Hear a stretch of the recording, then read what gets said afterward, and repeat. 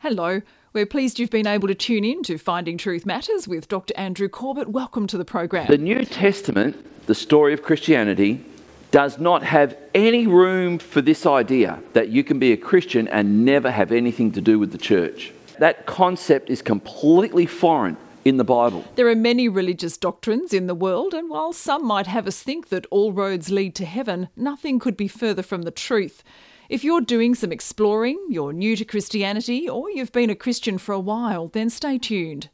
Let's join Dr. Corbett now as he goes back to basics and continues his short 3-part series titled Christianity Unpacked. Tonight, let's look at the church. All right, good evening. As you continue on enjoying your light supper, I'm going to just talk to you about Christianity Unpacked. And we've already seen that there's 3 essential things that you need to go on the journey of being a Christian. And the first one that we looked at is the Christian's relationship to God's Word.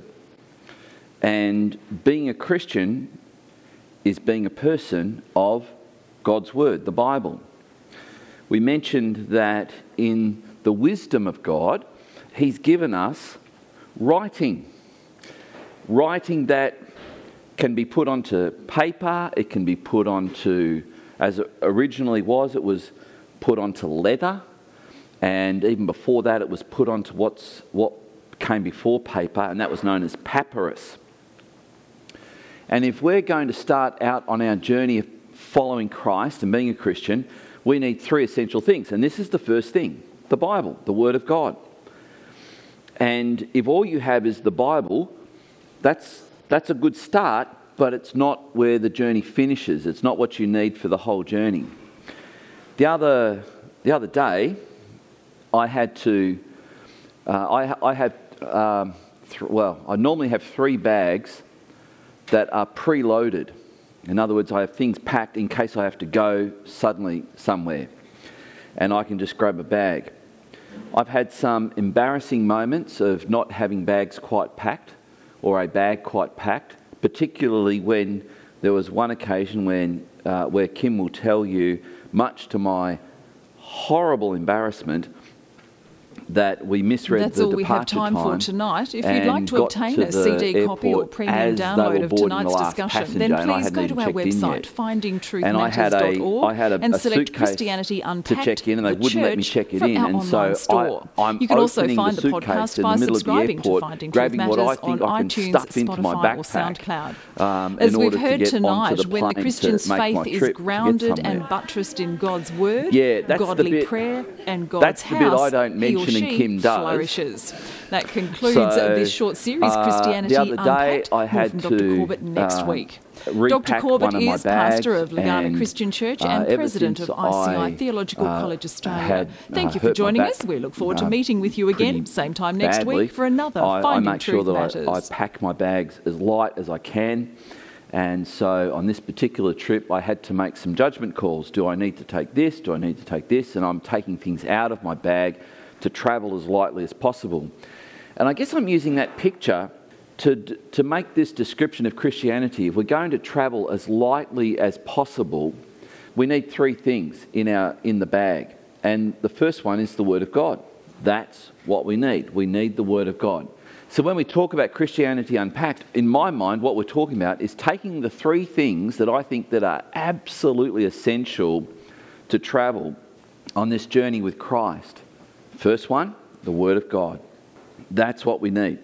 The second one is indispensable to living as a Christian. And the second one is prayer, to understand what prayer is. I've met Christians who have said to me, I don't know how to pray.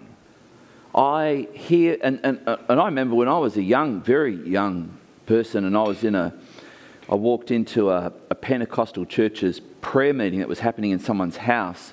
And I'd come from an Anglican background where the only prayers people prayed in the Anglican church were the ones that were written 400 years ago. And they're in a thing called the Common Book of Prayer. And that was the only praying I'd ever heard. And these people were not only praying prayers that were not written 400 years ago, they were not even praying prayers that were written down. In fact, they were just on the spot praying. And I had never heard that. And so this radically challenged the way I thought about prayer. And then they did something quite scary. There was maybe 30, 40 people. They formed little circles of people as they broke. And they said, okay, what we'll do, we'll go round the circle and we'll have everyone pray. Well, it came to me and I froze. I had no idea how to pray without reading a prayer. And I had no idea that you could pray just from your heart with a group of people. So I had no clue. I had absolutely no clue what to do. And I felt really bad afterwards because I just didn't know how to do it. I have since found that prayer is very simple. Prayer is just talking with God. One of the things that you would come to understand as a Christian if you do number one, which is the Bible, you read through the middle book of the Bible, which is called Psalms. It starts with a silent P. And in the Psalms, most of those Psalms, if not all of those Psalms, are prayers. And what we find in this book of Psalms is that we find that there are people that are praying prayers to God that come right from their heart. And sometimes the things that's in their heart are things that make them really, really happy. And they're letting God know, thank you for these wonderful blessings you've given me. My cup overflows, one of the psalmists said in his prayer. And he was so happy. Then sometimes the psalmist will pray prayers like this: God, where are you? Why have you abandoned me? Where are you? Why am I all alone? Is anyone even there? And oftentimes what you discover, it's exactly the same person praying those two prayers. One very, very happy with God, and the other one, where are you, God? So I discovered that prayer takes on two forms. One is when we're just on our own, no one's listening, and we just talk to God. We just talk to God. One of my favourite TV shows as a young boy was International Rescue. It was a show created with puppets, and these guys were super duper rich people who could afford their own rocket jets. And instead of just tripping around the world in their rockets and aircrafts, they decided that they would help people. And so they set up a system whereby anybody on any radio frequency anywhere in the world could simply say this: International Rescue, help. And International Rescue, in their space satellite, of course they had a space satellite, which was, you're not going to believe where it was, in space, yes, and they would then communicate back to where the Tracy family lived, which was on their own island, and they would send their aircraft out to help these people no matter where they were. And they had all this wonderful rescue equipment that could get people out of any pickle they were in. And later on I realised that is very, very similar to prayer. No matter where we're at, no matter what frequency we're on, in other words, all language we spoke, we could call out to God.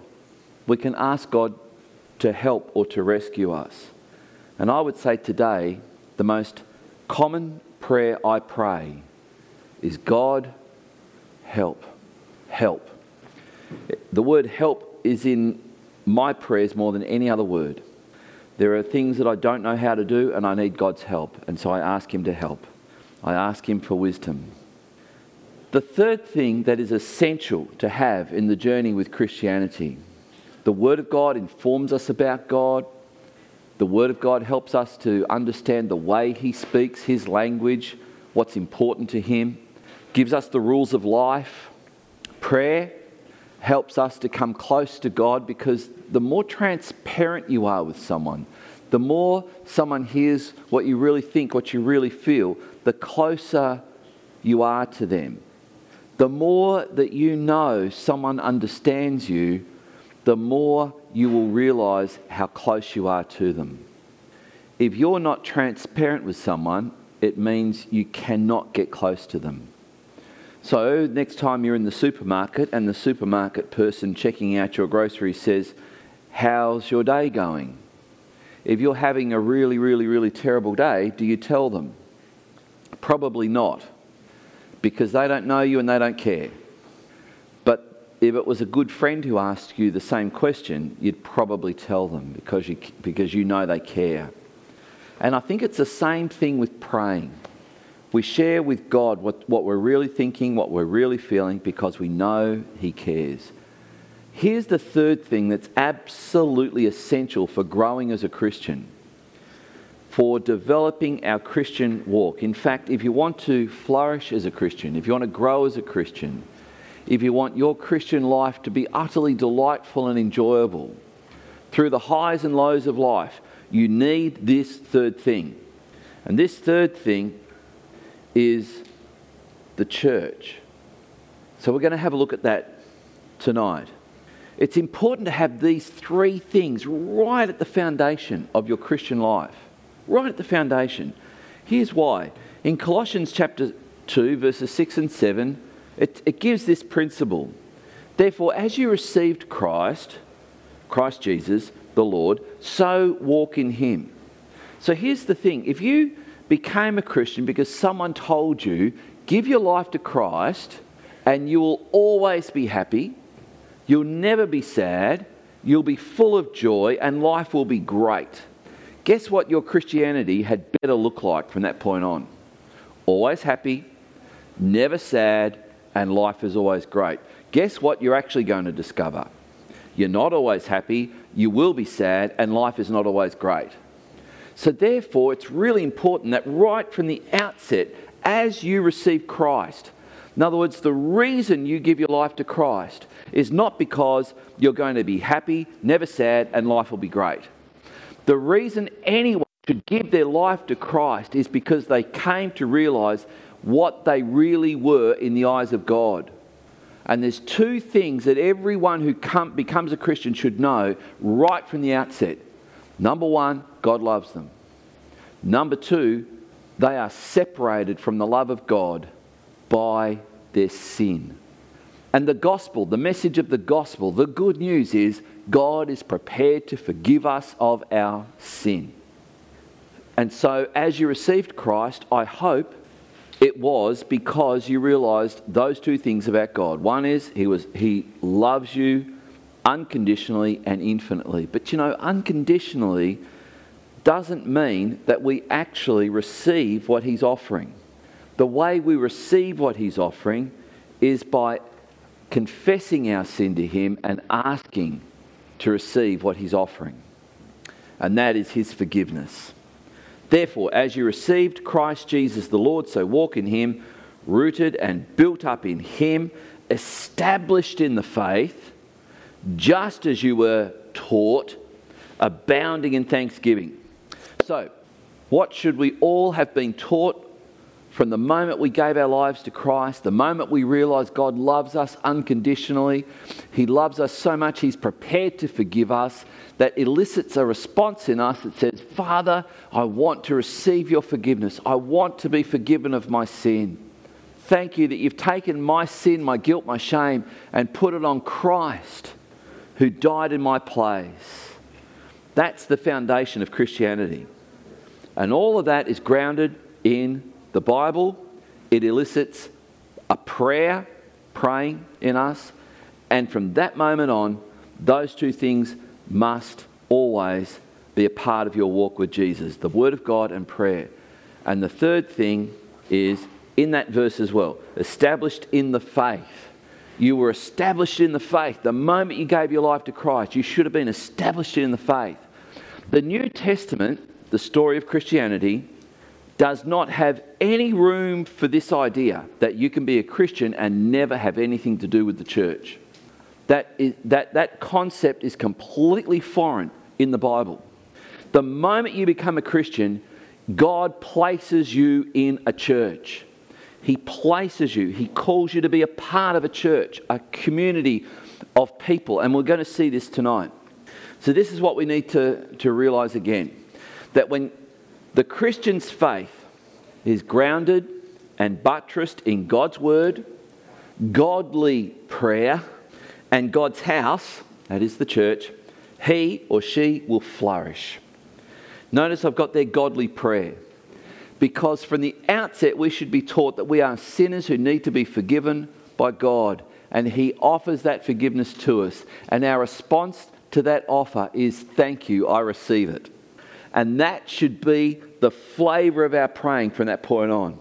I don't deserve anything. You give it to me, you offer it to me, and I thank you for it. That means we don't see God as our online heavenly supermarket. Give me this, give me that, give me. Rather, it's I deserve nothing. Father, I deserve nothing. But Lord, this is what I need. And if you don't supply it, I'm still going to worship you anyway.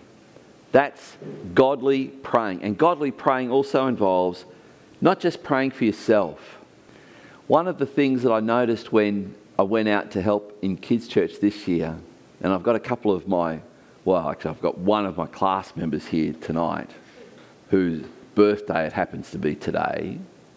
And when we started to do a bit of grown-up church in our group, we finished with praying, and every one of them prayed for themselves, which is nice, isn't it? They all prayed for themselves. But here's what I think God expects of us as we grow in Christ. We begin to pray for others as well. That's godly praying. But here's what we also need to know. Christianity is a spiritual battle. The Christian has an enemy who does not like Christ being exalted, that is, Christ having his way in your life. And this enemy, the evil forces, is at play and is absolutely determined to stop a believer from reaching their spiritual destiny. Christ has a plan for your life. It involves shaping you and making you into the person that he's called you to be. And the enemy doesn't want that to happen. So, we read in Ephesians chapter 6, and we're going to have a fair bit of Ephesians tonight. Ephesians chapter 6 verse 16 says this, and this is what I've noticed every time someone starts out in their journey with Christ, the enemy wants to stop it. He wants to stop it. And the enemy's strategy is very simple. He wants to distract the new Christian from the three essential things that they should have packed for their journey with Christ.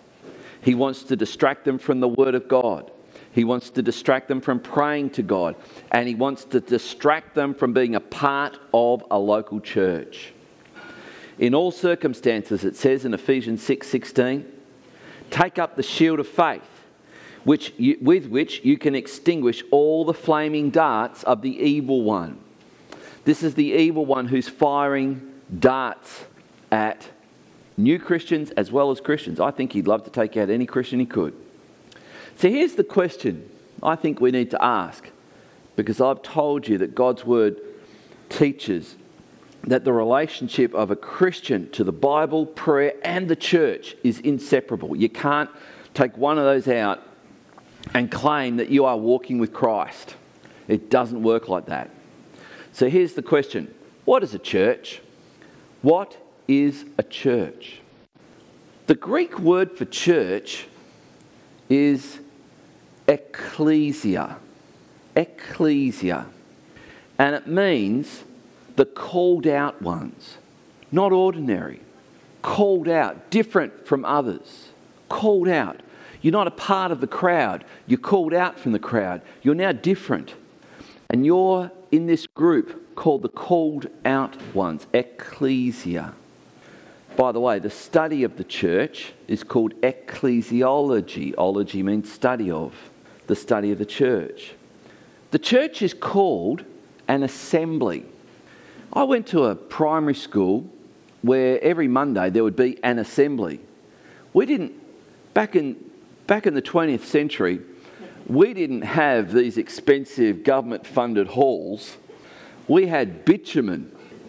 And everyone had to stand out there. And in summer, in the 20th century, they used to supply, Ali, in Australia, they used to supply little bottles of milk with aluminium sort of lid things.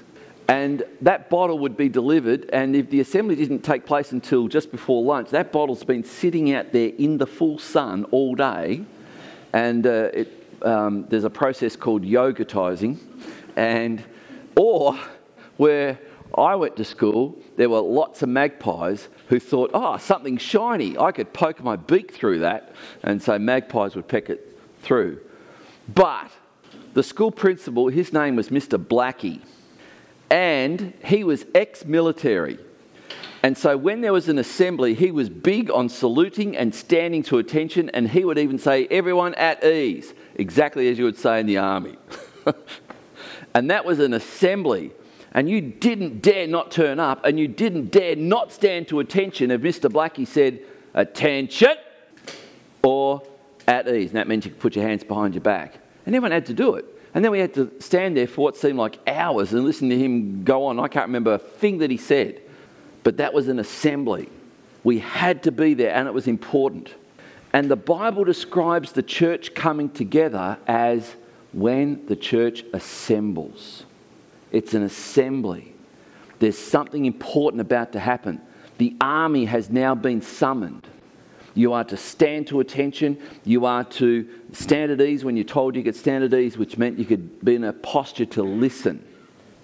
And that's one of the words used to describe the church. What is a church? The church is a place where God's people come together, and together, that word together, and at the start of this year we went through the one another's in the Bible, the one another's in the New Testament describing the church. The church is the place where together we worship God.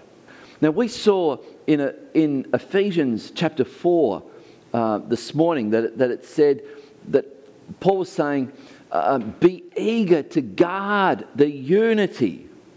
Be eager to guard the unity. And there's this sense in which we are called as the church to come and to guard the very thing that God wants us to be. And God wants us to be the place where together we worship.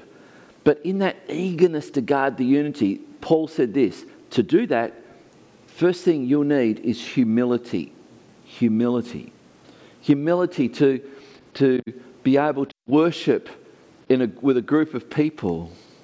And when I first met Kim, we were all of our mutual friends were from Malaysia.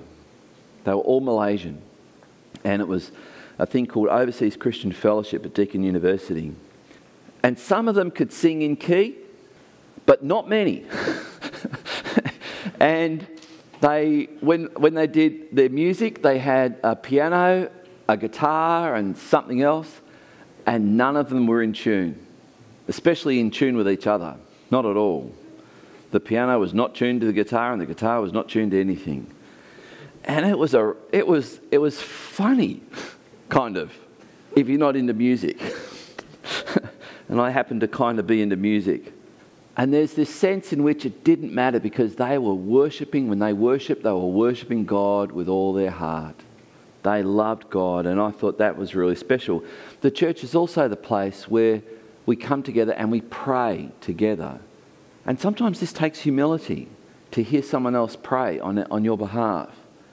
The church is also the place where we come and we receive instruction, as we just read in Colossians, as you were taught. The church is the place where you come, and according to Hebrews chapter 10, verse 25, we are to stir one another up and encourage each other, it says.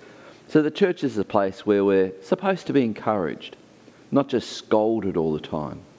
The church is the place where, here's another Bible word, where we come and we are edified.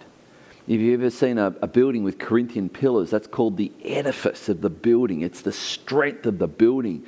And when we come to church and we are to be edified, it means that we come in with depleted strength and we go out being replenished with strength.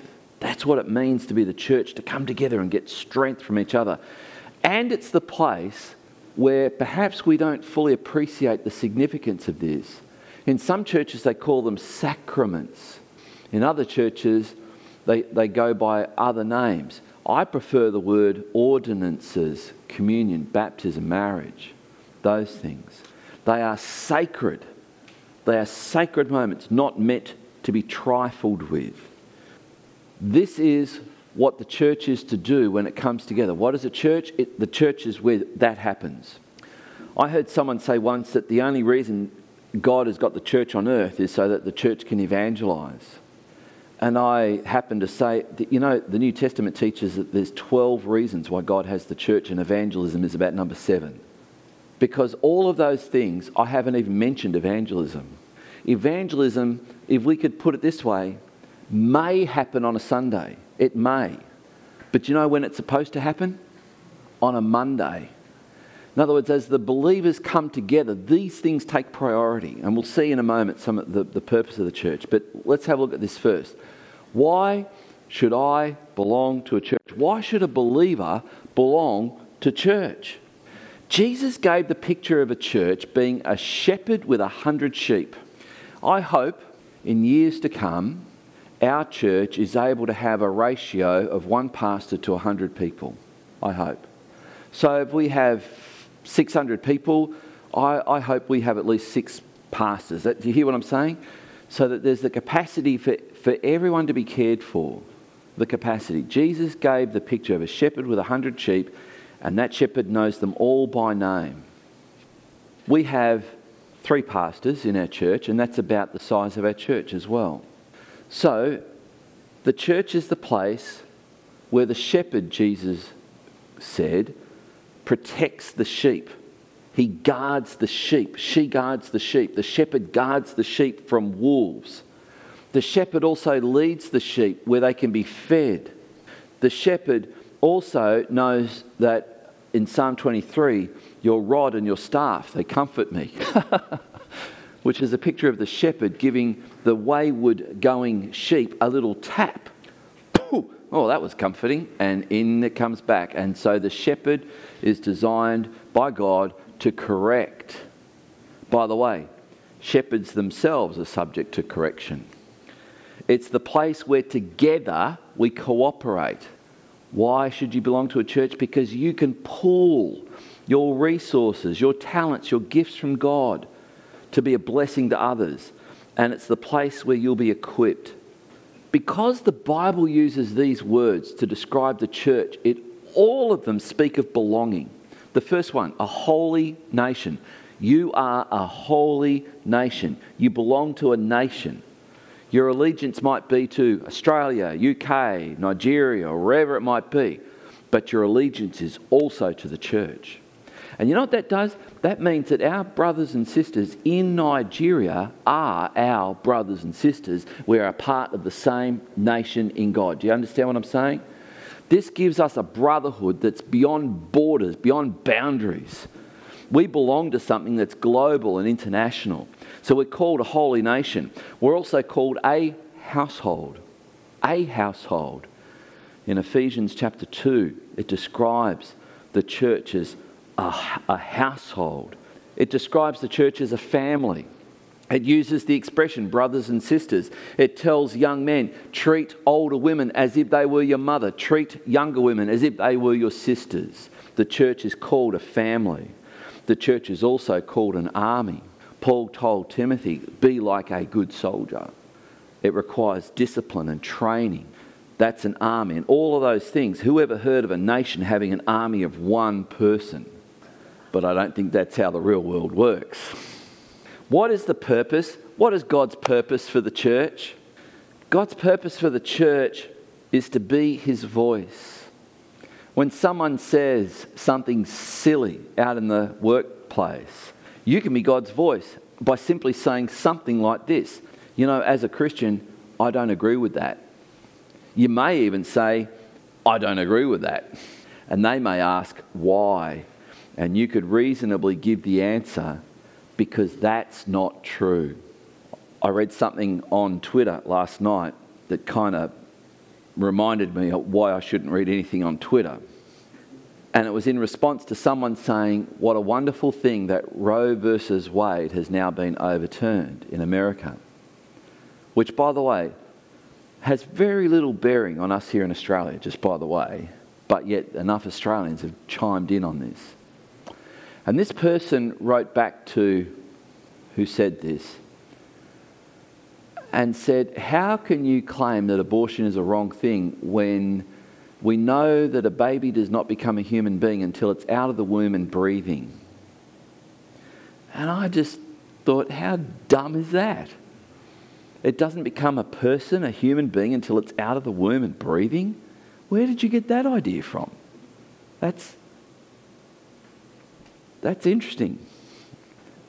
The church is called to be God's hands and feet, to go into the world and to care for the poor, for the unfortunate, the prisoner, the naked, the hungry. We know that from Matthew chapter 25, where Christ said, as much as you've done it unto the least of these, you've done it unto me. The church is called to declare his praise. We are meant to be the people that get distracted by a vision of this world that is greater than the distractions that already distract us. And we are meant to worship God and to praise him as God's people. And this is meant to be something that causes people to go, why would they do that? We are meant to be a people who declare God's praise. We are also meant to be a people who declare his truth. And in my notes, I've got that in brackets, and I've got, it's actually the truth. Because his truth, God's truth, is the truth. We are also called to comfort one another. We're also called to edify one another. We're also called to be trained as believers. And the church has a purpose by God's ordained plan to discipline the wayward. We talked about that a little bit this morning. And to correct those who wander off the narrow way. So, why is the church important? Why is the church important for us individually as believers? Because God wants to make you humble. Isn't that exciting? Who wants to be humble? Like, I don't know anyone who's got that as this year's goal, is for me to be more humble. But God's will for your life is to be humble. And sometimes you have to hang around people who irritate you. You know, like Sister Sandpaper. And what does sandpaper do to our rough edges? Smooths them out. And after a while, Sister Sandpaper wasn't that irritating after all. Or Brother Carborundum Stone. You know, we've got all these people that rub us and they irritate. But God uses that to humble us. He wants us to be humble. And oftentimes the reason people don't want to be a part of a church is because they are proud. No one's going to tell me what to do. And what's more, they're all stupid. That's pride, isn't it? That's pride. God wants us to be a part of the church. And here we go in Ephesians chapter 3 verse 10. This, if you're wearing socks, this verse should blow them off about this point, because it says this: so that through the church, this is God's ordained plan, the manifold wisdom of God might be made known to the rulers and authorities in the heavenly places. When we gather week by week, there is a declaration being made to every demon within the vicinity of this church that there is a God who is ruling and reigning, and He is sovereign and not them. He has a plan for mankind. He has a plan for this world. And we are declaring the manifold wisdom of God to rulers and authorities in heavenly places. And ultimately, that means that God has ordained for manifesting His glory in the earth is through the church, which is one of the reasons why I'm pretty sure this explains why so many weak Christians are susceptible to the enemy's schemes, who wants to pull them out of the church, when the Bible says this: to Him, God, be glory. Where? In the church. Ephesians 3:21. And in Christ Jesus throughout all generations, forever and ever. Amen. It is God's will for each of us to belong to the church, to be a part of the church, to be a member of the church in the spiritual, biblical sense that we belong. We are part of His body in this place. Let's pray. Father, I pray that you would help us to be the church in this community, the church in this valley, the church in this city. Lord, help us as your people to declare your praise. Help us as your people to be able to care for one another. Help us as your people to be taught, instructed, trained, corrected. God, help us to be the church that on Monday morning makes a difference in our world. Help us to be the church that can speak words of hope, light and life and truth into a world that's increasingly becoming dark, a world that's increasingly embracing death, not life, a world that is believing a lie and not the truth. Help us, Father, to be winsome, gentle, humble and caring, that we might be known as the people who sincerely and truly love God and love them. So now, Lord, have your way in us. May we know the love of God. May we know the grace of the Lord Jesus Christ. And may we know the fellowship of the Holy Spirit. In Jesus' name, amen. Please go to our website, findingtruthmatters.org, and select Christianity Unpacked, the Church, from our online store. You can also find the podcast by subscribing to Finding Truth Matters on iTunes, Spotify or SoundCloud. As we've heard tonight, when the Christian's faith is grounded and buttressed in God's word, godly prayer and God's house, he or she flourishes. That concludes this short series, Christianity Unpacked. More from Dr. Corbett next week. Dr. Corbett is pastor of Legana Christian Church and president of ICI Theological College Australia. Thank you for joining us. We look forward to meeting with you again, same time next week, for another Finding Truth Matters.